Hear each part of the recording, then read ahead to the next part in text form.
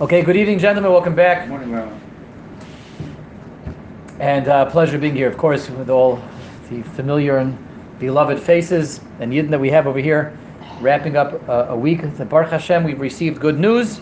Yes. We should continue to receive it exponentially. Well, today was a hard day. Today was a mixed day amongst and amidst the celebrations of our brothers and sisters being returned. We lost a few more today, unfortunately. HaKadosh Baruch Hu should avenge them. Should be the end of suffering for Klal Yisrael. And the rest of our brothers and sisters that are still being held, Rahman al-Islan, in unbelievable, unimaginable conditions should be returned home, and Hashem should send them healing as well. Return them home and send them healing. Send them healing. All the healing that they need. Anyway, so you should keep davening, of course. Keep davening, and it's Parshas Vayetze. Actually, it's Parshas Vayishlach. Yeah. I was happened to open the Vayetze, but it's the one that comes after Vayetze. That, of course, that's what we mean to say. Vayishlach, Reb Herschel is correct. Doesn't miss a beat over here, Reb Herschel. And Vayishlach, let's talk a little bit about Vayishlach. A lot's going on in Vayishlach. It's a big parsha, bumper parsha over here. Packed with a lot of things. It's the part 3, really, right, of the 3 parsha series that begins with Toldos, Vayetze, Vayishlach, right? Toldos is the beginnings of Yaakov and Esav. Vayetze is Yaakov's travails, formative challenges that he faces in the house of Lavan. And Vayishlach, of course, he comes back to Eretz Yisrael, has the showdown with Esav, and faces more travails and trials as he enters Eretz Yisrael. And let's examine some of the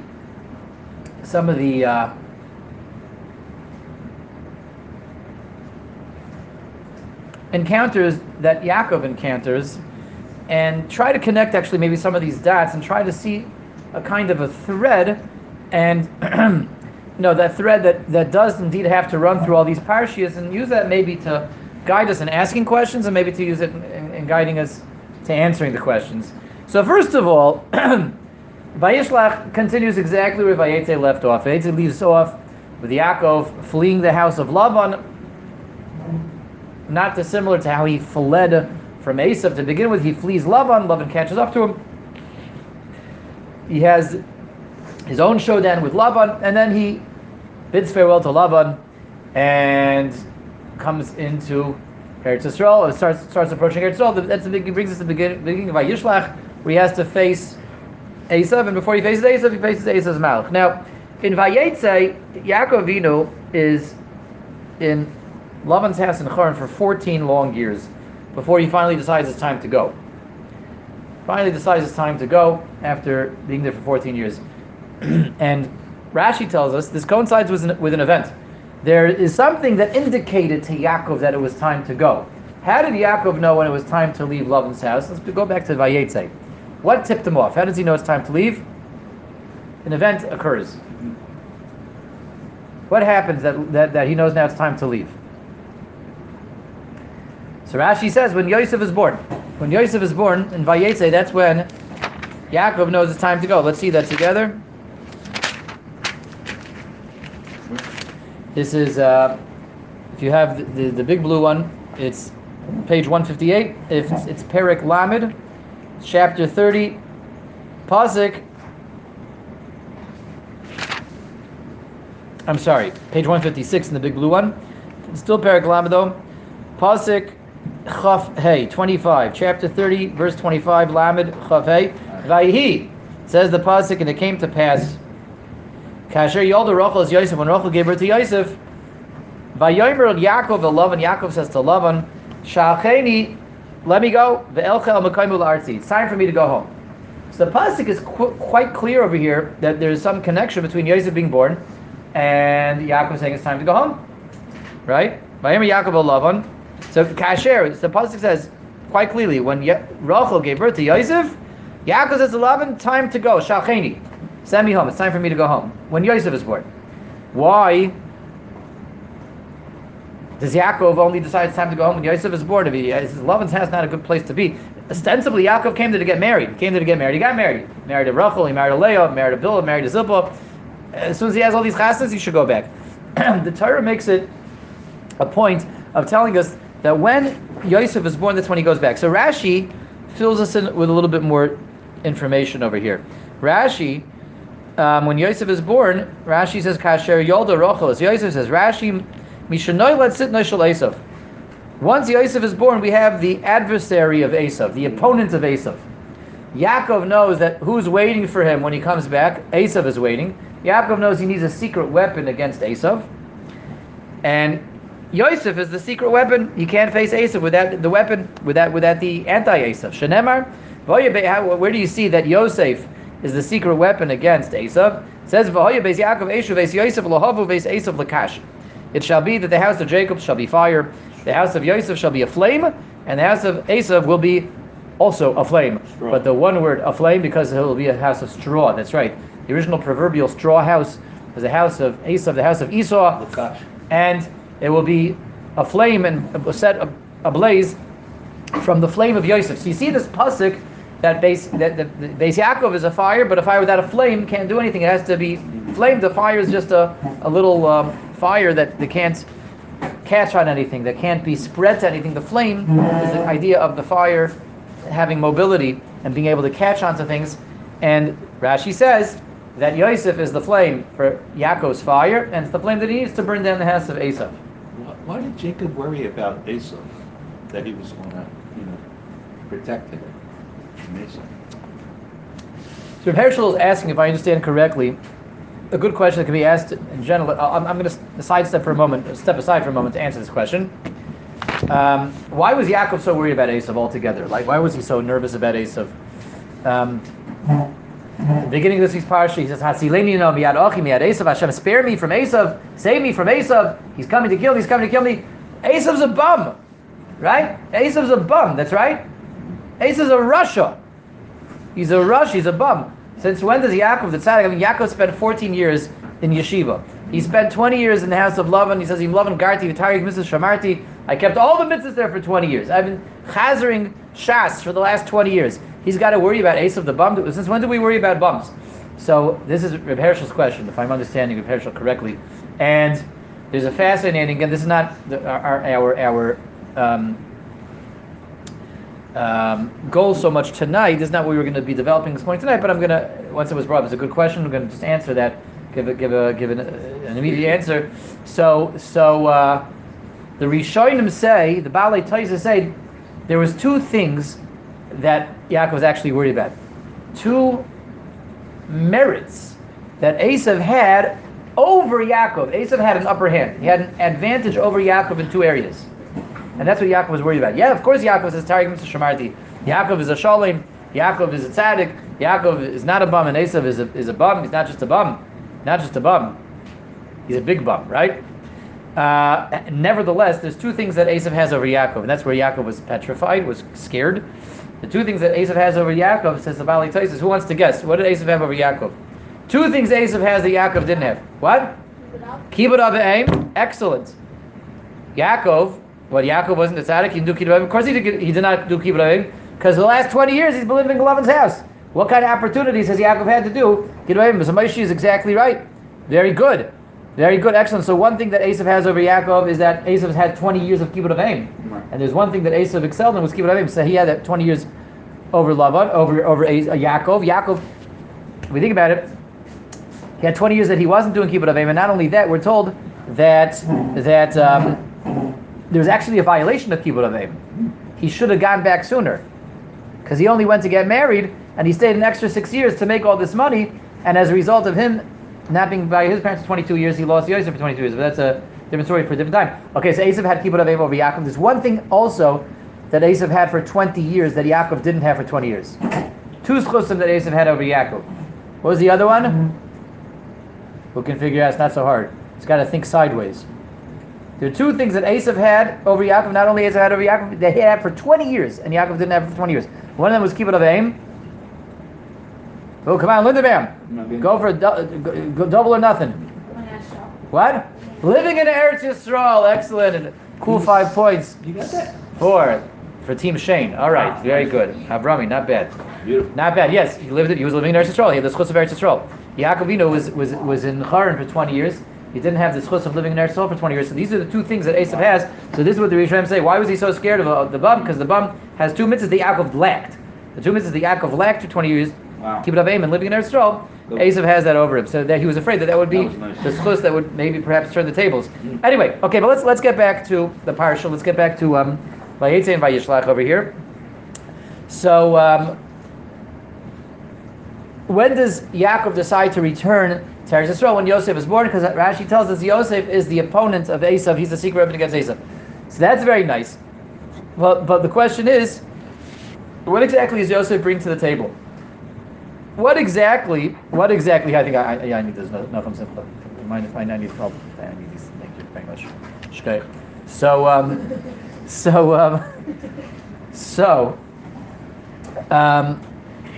Rabbi Yisai, what exactly did Yosef bring to the table that was so important that Yaakov needs Yosef, right? What did he need from Yosef? And let's ask another question. What exactly did Yosef do? We don't find actually that Yosef did very much in the parsha. Yosef did not do very much in the parsha at the end of the day. What did he do in the showdown? Like the showdown, the end between in the beginning of Vayishlach and Yaakov and Esav is all of Yaakov's planning and plotting and strategizing. Yaakov breaks the camp up. Yaakov sends all these gifts to Esav and he bows down to Esav. Yosef is just like part of Yaakov's plan.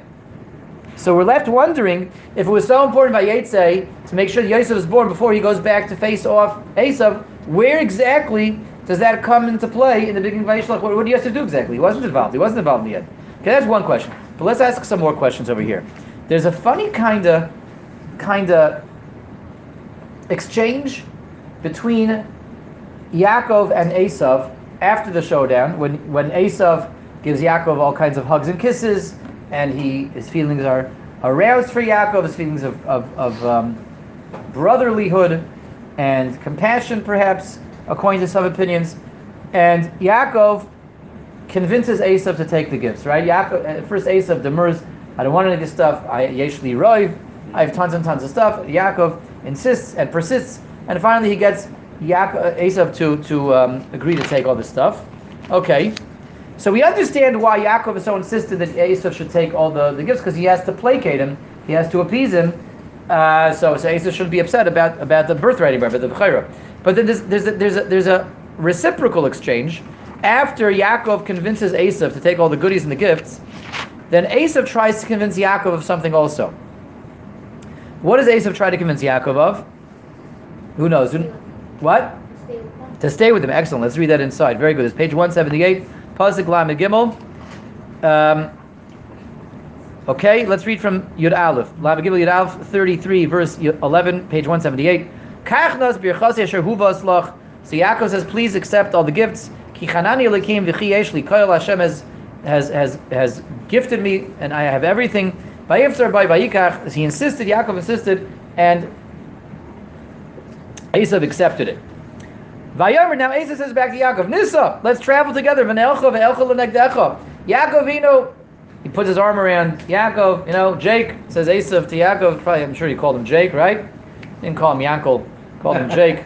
Right? Let's go back together. Let's travel back together. He wants to travel together. Vayomer Elov. So now Yaakov says to Esav, Adoini Yodekia Yelodim Rakim. You know, Esav, I have all these little kids over here. You see all these kindlach. I have lots of sheep and cattle with little babies. If I'm going to rush them, they're all going to die. I have to travel very slow. Not worth it for you. You go ahead. I'll take my time. I'll catch up to you. Wait for me by Seir. Wait for me by Har Seir. You go ahead and I'll catch up. So Esav doesn't accept this right away. Esav says, okay, I'll get it, but I want to leave some of my boys, some of my men with you. I want to have an entourage. Please let me have some people travel with you. Yaakov says, oh, you're so nice, you're too kind. I don't really need this. And he demurs a second time, and Esav at this point gives up. So we see there's an asymmetry between Yaakov and Esav. Yaakov was insisting on something, and Esav demurred, but in the end, Yaakov insists and persists, and Esav accepts. And then Esav insisted on something, and Yaakov declines repeatedly, and the Esav gives up. Esav gives up. The question is, we understand why Yaakov is insisting that Esav take the brach, take all the goodies and the gifts and the presents, because he needs to calm Esav down to make sure Esav is not upset about the birthright. Okay, why is it so important to Esav to travel together with Yaakov? And why does the Torah make such a point out of it? Why does the Torah make such a deal, a production over here, such a production about the fact that Esav wants to travel together with Yaakov, and he wants to keep some of his men together with Yaakov. He wants to go together with Yaakov. Why is that so significant? Why is that so important? Why does the Torah make such a point out of it? That's the next question we have to ask her. Moving along in the parsha, let's ask another question. We find something interesting as well. There's another exchange between, this time a more inglorious, a little bit of a gloomy episode of this week's parsha, and that is, of course, the abduction of Dinah, the abduction of Dinah by Chamor, and the negotiations of Chamor and his father Shechem with Yaakov to try to keep Dinah as a bride. And there's a major kasha we got to ask over here. Kasha that's such a big question. Nobody asks it, but once you see it, it bites you on the nose. Mamish bites you on the nose.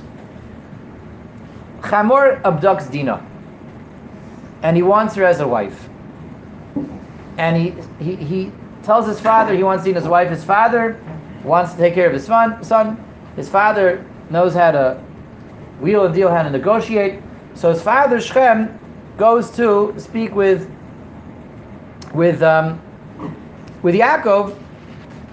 I'm sorry, Shechem. I think I apologize, Rabbi. Did I mix up the names over here? Did I mix Shechem with Chamor and Chamor with Shechem? The son of Chamor. Yes. Okay, Shechem abducts Dinah. Shechem wants to marry Dinah. And Chamor, the father, decides to negotiate with Yaakov. And what do they want? Let's take a step back. What do they want? What does Shechem want? What does Shechem tell his father? What does he want? What's Chamor entering the negotiations regarding? What are we coming to the table to discuss? What do they want? He wants Dinah. He wants to marry Dinah, correct? Shechem wants to marry Dinah. Chamor wants to see his son happy.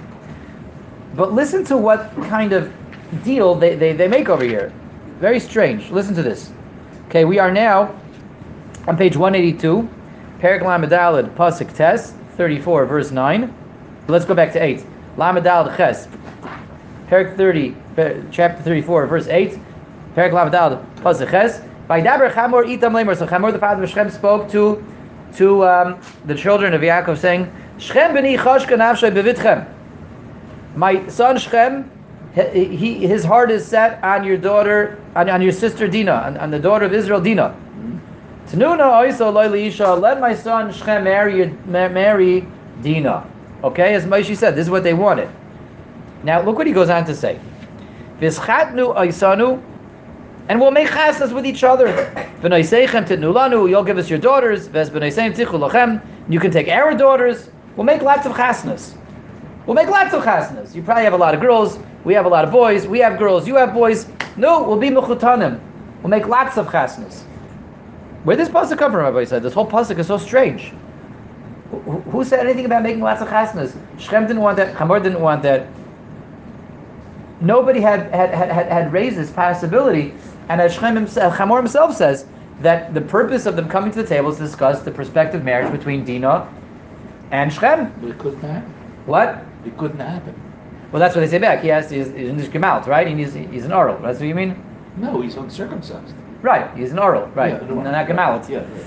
Good. That's what they say back. But now I'm asking a different question. I'm asking, where did this whole proposal come from? That let's start making chesed with each other.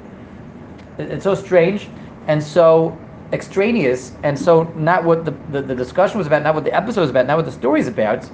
Suddenly, they go from talking about Dinah marrying Shechem to ganz Kleisel making chasnas with the Canaan, with the whole town of Shechem, with the whole town, the daughters and the sons and the sons and the daughters. Where'd that come from? No one was talking about that. Like, why are they even bringing that up? Why are they even bringing that up? Man dochar shmei, as we would say. Who mentioned something and anything about this? Who mentioned anything about this? Where did this come from? Where did this come from? Let's make that even. Let's make the question even sharper. Like, we say normally tafasa maruba like tafasa. Don't push your luck, right? Don't push your luck. Like, you guys will be happy if you get Dina. That's who you really want is Dina. Why are you pushing your luck by upping the ante and asking to make Klai Yisrael like a whole series of marriages between Klai Yisrael and Shechem? So that's the next question that has to be asked over here. Now let's ask two more final questions to return to Yosef, but really questions. Well, we're going to ask maybe three more questions. Okay, now hopefully we'll have enough time after all the questions to try to put some of these questions together.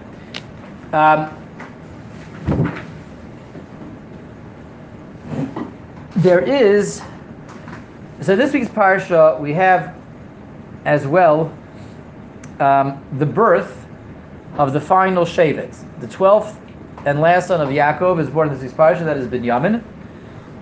Binyamin is born in this week's parsha.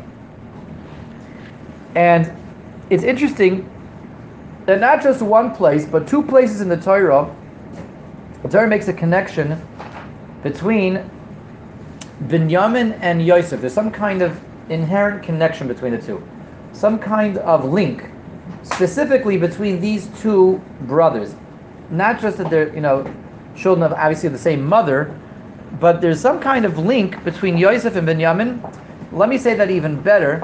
We see there's a reference, an allusion in the Torah itself in two places. Once in this week's parsha, and once in last week's parsha, that it's almost that like Yosef is incomplete until Binyamin is born, and unless we have Binyamin, Yosef is not like Shalom. Yosef is not complete unless we have Binyamin. Two places where you see the Torah kind of making this statement, making this idea clear that Yosef is not complete until we have Binyamin. Even though Yosef is born, but Yosef is only half of what we really need, and Binyamin is the other half. Yosef is one half and Binyamin is the other half. And these are the only two shvatim that you find that like each is one half to the other. Who can tell me what these two places are? One in this week's parsha and one in last week's parsha where you see this idea. Who can tell me one of the places? It's good. So I'll show you both places. But you see it? Again, it's an eye-opening idea. Everyone understand what we're about to explore together? We're discovering? Binyamin is in this week's parsha, Yosef is in last week's parsha. Okay. You see, I'm going to show you both. Let's first go back to Vayetze. Okay. We see in Vayetze that Yosef is really only half of the whole, Binyamin is the other half. They're like two brothers that function as two halves of one whole. You want to see something amazing, Rabbi Yisai? Yeah, let's look at where Yosef is born and where he's named. So, what name was Yosef given? What did they name Yosef? Very good. What was it? Yosef. Very good. Did he have another name? No. An Egyptian name?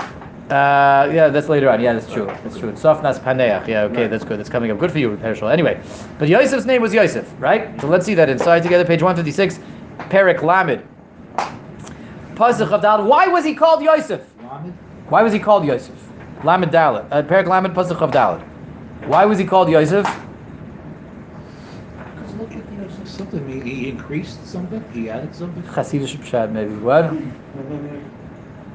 He increased something. Yes, let's see. Look, let's see it together. Vatikra Shemo Yosef. Rachel called him Yosef Lamor. Why? Yosef means to add on, right? Yes. Yosef Hashem li ben acher. Hashem should give me another son. Hashem should give me another son. You're not happy with this son? You're calling Yosef a name based on another son? Then Binyamin is another son. Oh, very good. Excellent. Say it again. Look, why is he called Yosef? Yosef Hashem li bein acher. Hashem should give me another son. So that means if you think about it, Yosef's name is really a statement of I still need another son. Yosef means I'm waiting for another son. Yosef means I'm named on account of the unborn brother, the unborn son that hasn't come along yet. Others singular or others plural? Like Singular. For more? No, bein acher, not bonim acherim, ben acher. Another son. So that's a mind-blowing idea. Yosef's name is really a statement of I'm still waiting for another son. So he's not given his own name. His name is like a blank. We're waiting to fill in the blank.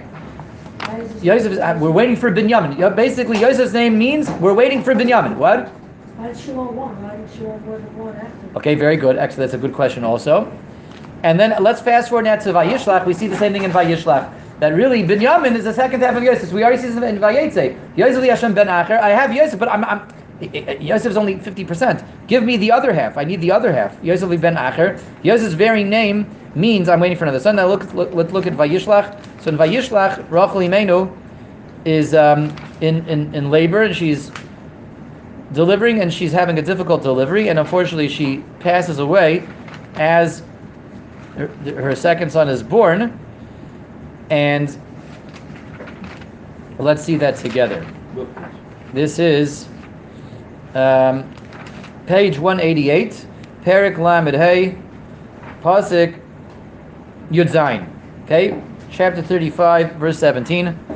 Vahi b'hakshoysa belita what? Lamed Hey Yud Zayin. Yeah. So it was Lamed Hey Yud Zayin b'hakshoysa belita. She was having a hard time with the delivery. Vaytamer lai hamyaledes. So the midwife said to Rachel, "Al tiri, Rachel, don't fear, don't be afraid. Ki gam zeh loch ben." We see that this is a boy. You're about to give birth, and he's a boy. So don't be afraid. He's a boy.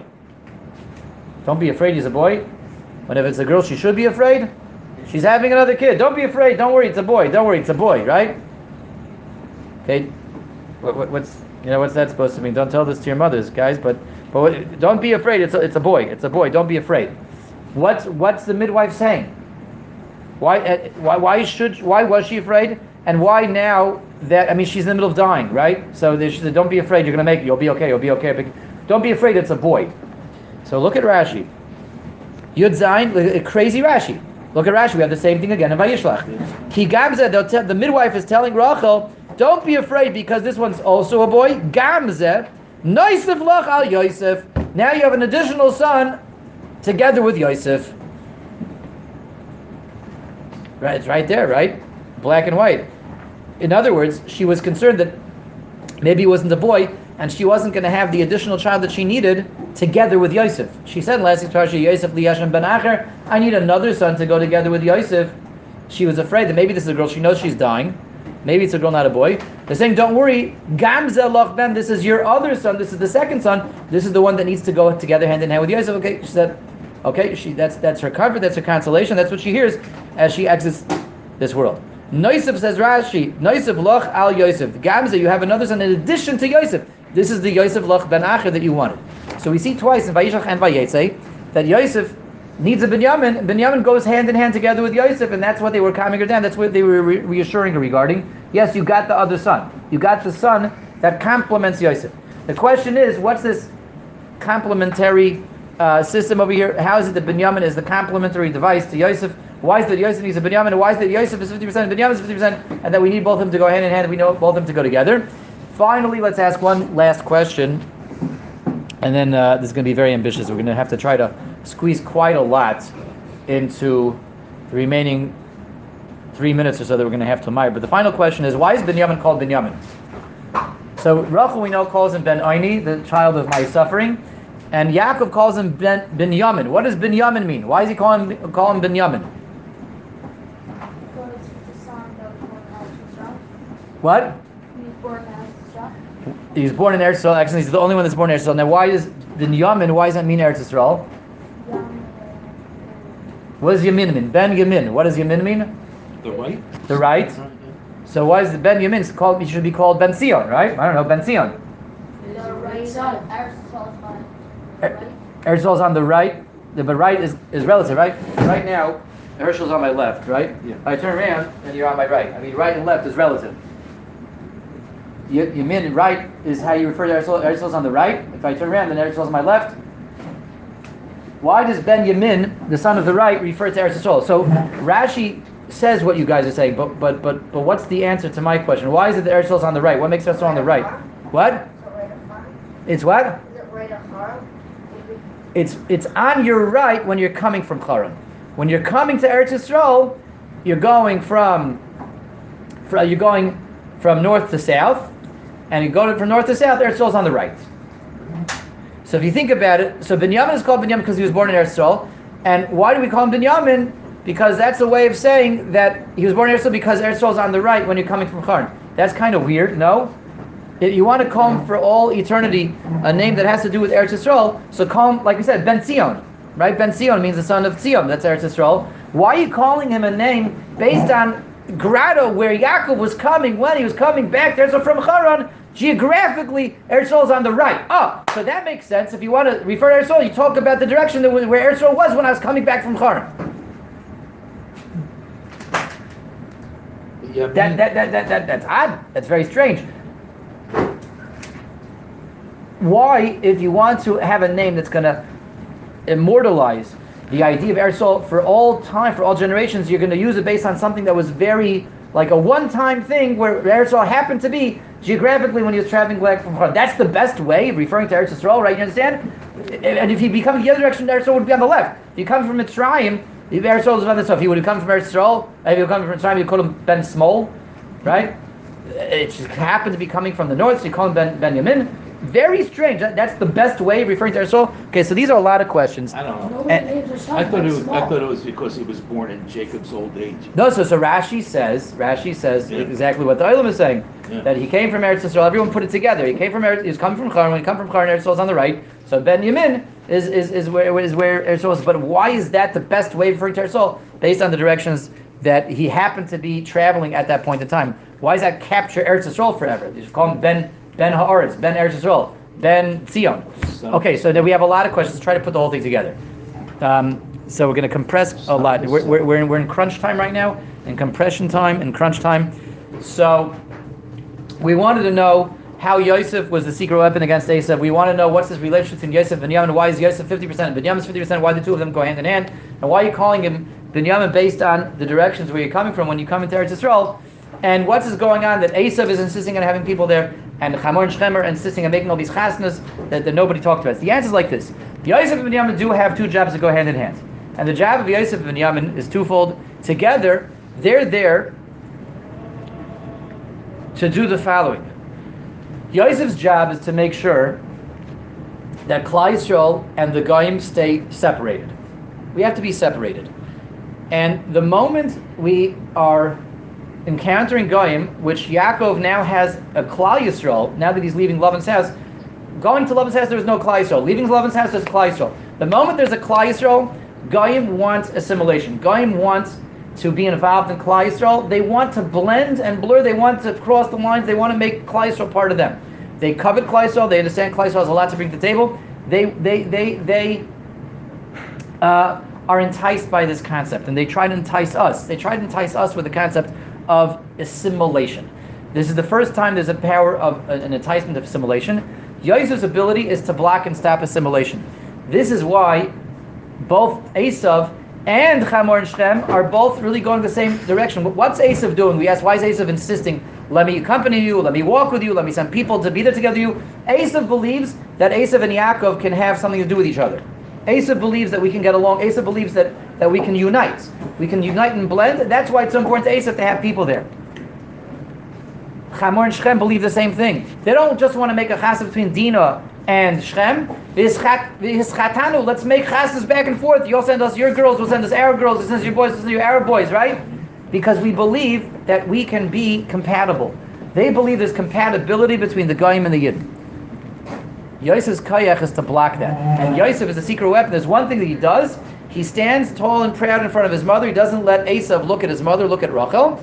And that's what Yosef does in the show. Then we ask, how is Yosef's secret weapon? Yosef's power is to block assimilation. To say, you're not making any inroads. Esav, you're not coming into Klal Yisrael. Even your histaklis, even your gaze, even your foul glare is not going to come into Klal Yisrael because we stop the compatibility. There is no compatibility. But that's only half of it. If we only have Yosef, we say Yosef li Hashem ben Acher, we've stopped assimilation. But what are we all about? We kept the Goyim out. But Binyamin's complementary part to Yosef is to say, after we have blocked the Goyim from making inroads, we have to make a statement with Klal Yisrael is all about. We're not just about not being Goyim. We're not just about blocking the Goyim. We're not just about blocking Chamor and Shechem. We're about a Klal Yisrael that has a mission, that has a purpose. And by blocking at the Goyim, we're now able to do our purpose of going to Eretz Yisrael, going from the Goyim to Eretz Yisrael. This transition of leaving the Goyim behind and making an aliyah, in a sense, transcending the realm of the Goyim and going to Eretz Yisrael and that's what Binyamin's job is. And Binyamin's building off of Yosef. That's why the Yosef Li Ben Acher, after Yosef has sealed out the Goyim, Yosef stands tall and blocks Asa from Klaisol, and Yaakov uses that koyach to tell Yosef, stay away. You're not traveling with us. We tell Chamor and Shem, we're not making any chasses with you. Binyamin's job is to build off of that and to bring us to purpose. Now that we've shown that there's no compatibility, it brings us to the purpose of our mission, Eretz Yisrael, and that's why Binyamin is called Ben Yamin, because Eretz Yisrael is on your right when you're coming from Charan. Because the whole vart of Binyamin is to say what the purpose of Klal Yisrael is. Klal Yisrael's purpose is to make that ascent, to rise up from Charan, to rise up from the Goyim, to rise from amongst the Goyim, from amid the Goyim, and to leave the Goyim behind, and to ascend to Eretz Yisrael. It's about the ascent, it's about the journey. It's not just about being in Eretz Yisrael, it's about the journey from the Goyim to Eretz Yisrael. Thank you all for joining, and everyone should have a wonderful Shabbos.